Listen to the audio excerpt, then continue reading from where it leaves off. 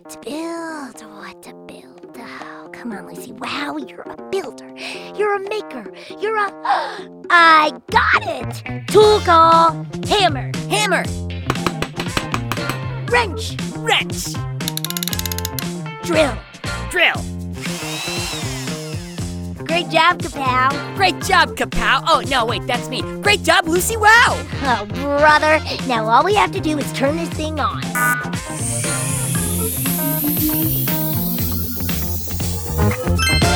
Let the show begin. Oh, hi there. Welcome back to Pflugerville. It's me, Kapow, the mechanical pygmy goat, beaming into your ears all the way from Lucy Wow's barn. You know, being Lucy Wow's sidekick is a lot of fun, but it's also a lot of work. Every day is a new adventure in building and invention. But luckily, I've mastered the art of the power nap, which means I still have energy for projects of my own, like hosting this podcast dedicated to my favorite subject, invention. Why is invention my favorite subject? Well, because I am an invention. That's right. Lucy Wow invented me, from my parts made of tools to my boombox butt. A lot of people think I'm the greatest invention of all time, the GOAT. That's why they're always calling me the GOAT. But the truth is that every invention, no matter how small, can change the world. One of the fun parts about inventing is you never know what your invention may become. A simple invention could become a podcast host like me, or one of the most famous symbols of all time, like today's invention.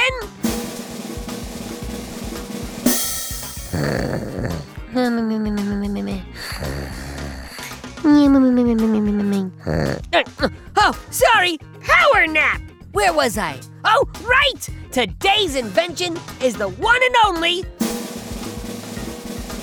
smiley face. You know the image I'm talking about, right? The yellow circle with smaller black circles for eyes and a big happy smile? That's the smiley, or smiley face. Nowadays, you see it everywhere. But first, it had to be invented. People love a good smile. They always have. In fact, there's a stone carving found in a French cave that dates back to 2500 BC. That's almost 5,000 years ago. Wow! That smiles right at you across the centuries. It's not yellow like the smiley face of today, but the basics are there. A circle with two circular eyes and a big happy smile. 4,463 years later, in Massachusetts, a man named Harvey Ross Ball was hired to create an image that would cheer people up who worked at an insurance company. Oh! It was a simple job, and Harvey finished the design in less than 10 minutes and was paid $45 for his work. What he created was a circular, yellow, smiling face, and it worked! It made the company's employees smile. So the insurance company decided to spread the smiles around. They produced thousands of buttons and handed them out to their families and friends. Before they knew it, the image was everywhere. 10 years later, Bernard and Murray Spain, two brothers who owned a greeting card shop in Philadelphia, came across one of these buttons while shopping. These brothers loved the design, but felt that the happy face was missing some words. They thought the yellow smiley should speak, so they added the slogan, "Have a nice day," to the smile and immediately began producing their own novelty items. This was a hard time in America because of the Vietnam War, and the simple message of happiness was just what the people were looking for. By the end of the year, they had sold more than 50 million buttons and countless of other products with their happy message and smiling face. Have a nice day indeed! Meanwhile, in Europe, a French journalist named Franklin Loufrani started using the smiley face to highlight good news in the newspaper he worked for. If he wrote a happy story, he'd mark it with a smiley face. These stories quickly became the most popular in the paper. Franklin realized he was onto something and decided to leave the paper biz and get into the smiley face biz. He started the Smiley Face Company and began selling smiley face t-shirts all over the world. How popular can a t-shirt be? Well, Today, the Smiley Face Company makes more than $130 million a year. Wow! If that doesn't put a smile on your face, I don't know what will. 10 years later, Scott Fallman was trying to create a way to show emotion in text. He wanted to be able to let people know he was happy or sad with a push of a single button. He worked and worked until he came up with the idea of simple digital pictures that he called emoticons. Of course, back in the 80s, there was no such thing as cell phones, so emoticons didn't make a big splash. Yet! The splash came 20 years later when texting got big. The word emoticons got shortened to emojis, and the rest is texting history. No one ever could have guessed that a silly little drawing would end up a part of how we talk, that a smiley face would become an image that people from every nation across the globe would use to express themselves. But that just goes to show you, you never know. Yesterday's doodle might just be tomorrow's t-shirt. Oh, hi there! Welcome back to Pflugerville. It's me, Kapow, the mechanical pygmy goat, beaming into your ears all the way from Lucy Wow's barn. You know, being Lucy Wow's sidekick is a lot of fun, but it's also a lot of work. I mean, with Lucy, every day is an adventure in building an invention. Luckily, I've mastered the art of the power nap, which means I still have time for projects of my own, like...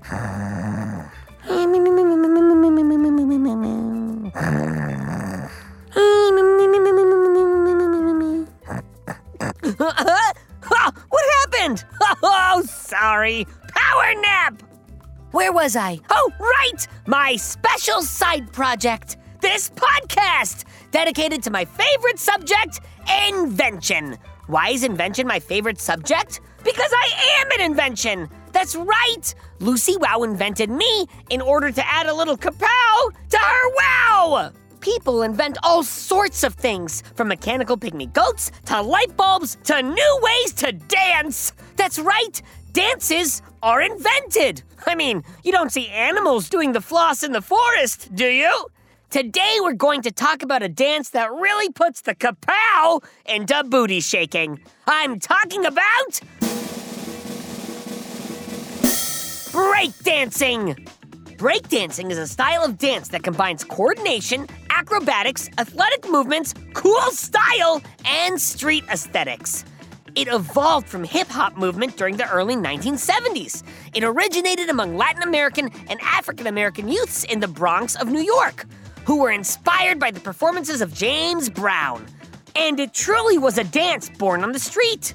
Back then, DJs would play music outside, and dancers would dance right there on the sidewalk. I guess that means the corner would be called a side moonwalk.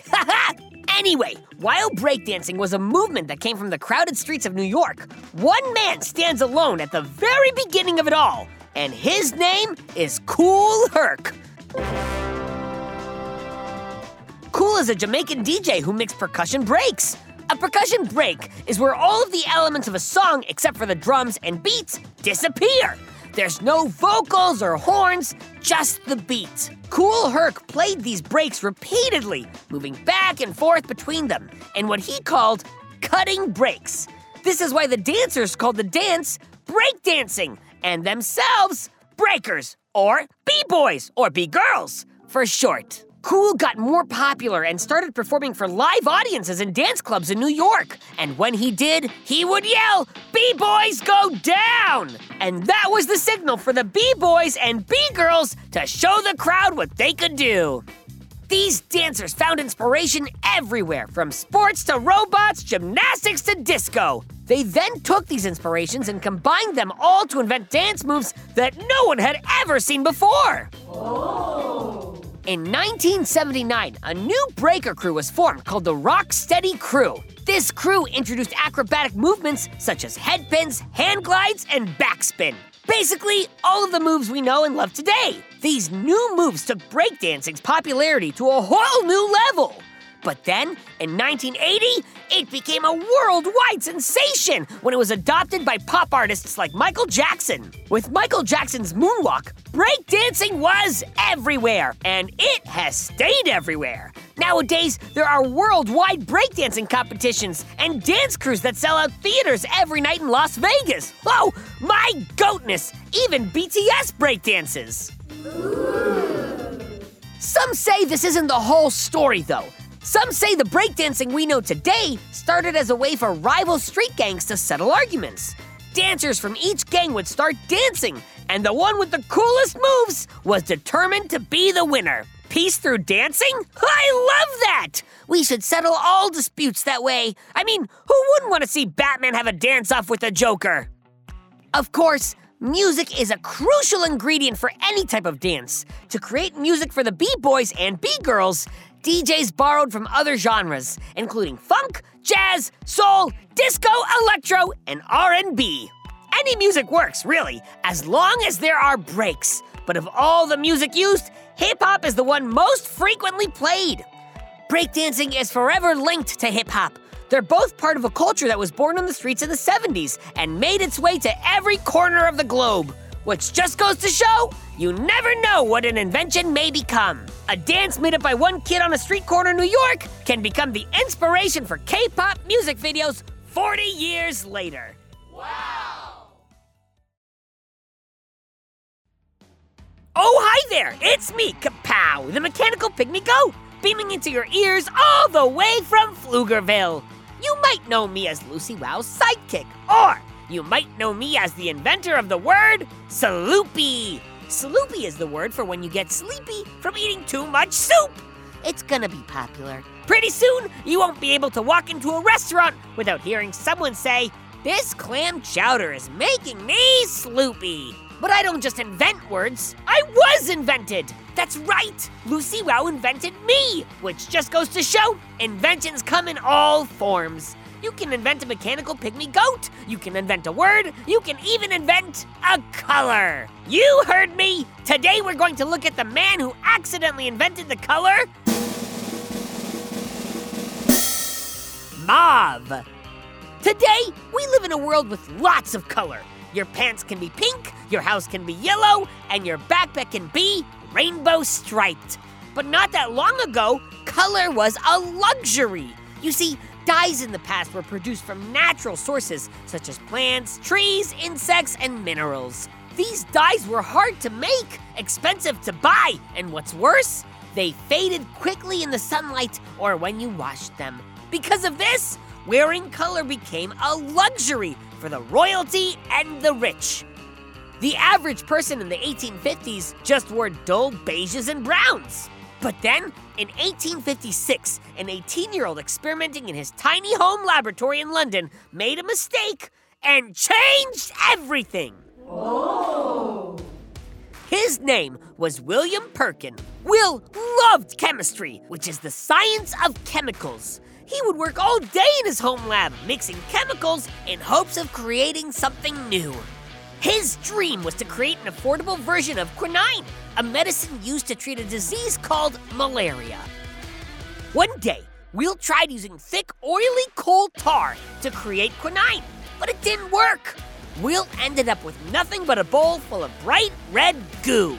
He mixed in a few other chemicals and turned it into a black goo. Gooseville! Will had hit a dead end. Ready to start over, Will started cleaning out his mixing bowl with alcohol, and to his surprise, the goo turned to a beautiful shade of purple. Inspired, Will took a piece of silk cloth and dipped it in the goo, and next thing you know, that boring old cloth was a gorgeous purple. William had just invented synthetic dye. Synthetic basically means something is created in a lab rather than existing naturally. Of all the colors that Will could have invented, purple was the most special. You see, up until then, the only way to make purple dye was to use the mucus or snot of a single type of sea snail. But snail boogers aren't very big, so purple dye was very rare and expensive. It became the color of kings and queens, the only people who could afford it. As the royalty of the world bought more and more purple robes, they drove the sea snails to extinction.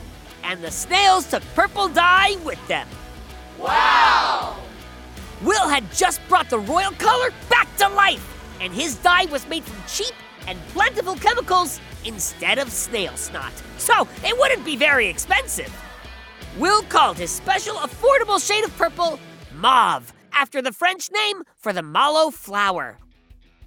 Will rushed over to show the mauve cloth to his friend, Arthur Church, and soon the two friends opened a factory where they started dyeing silk, wool, and cotton, and later even paper.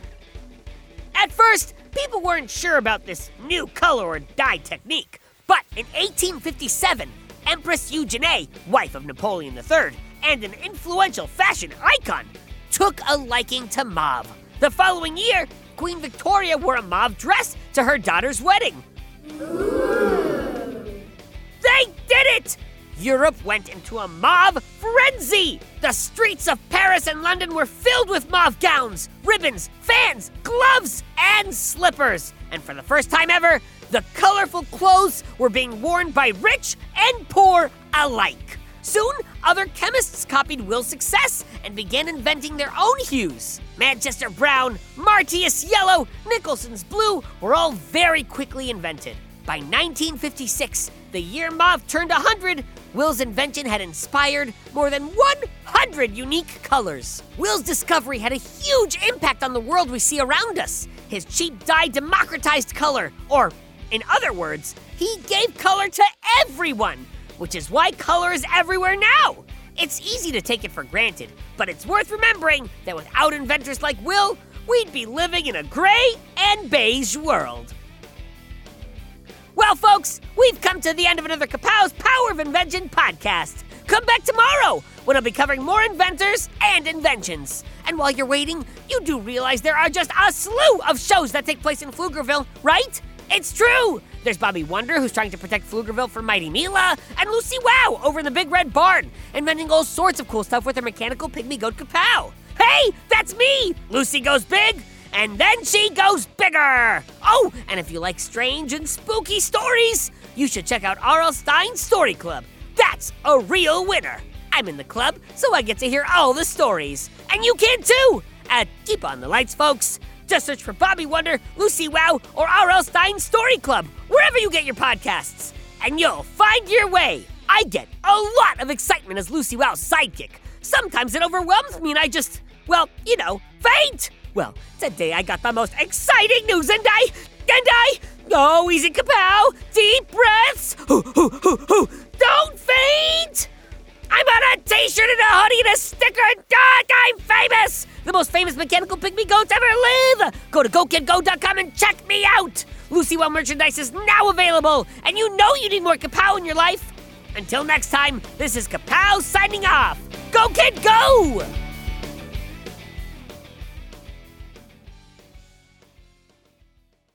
Go Kid Go!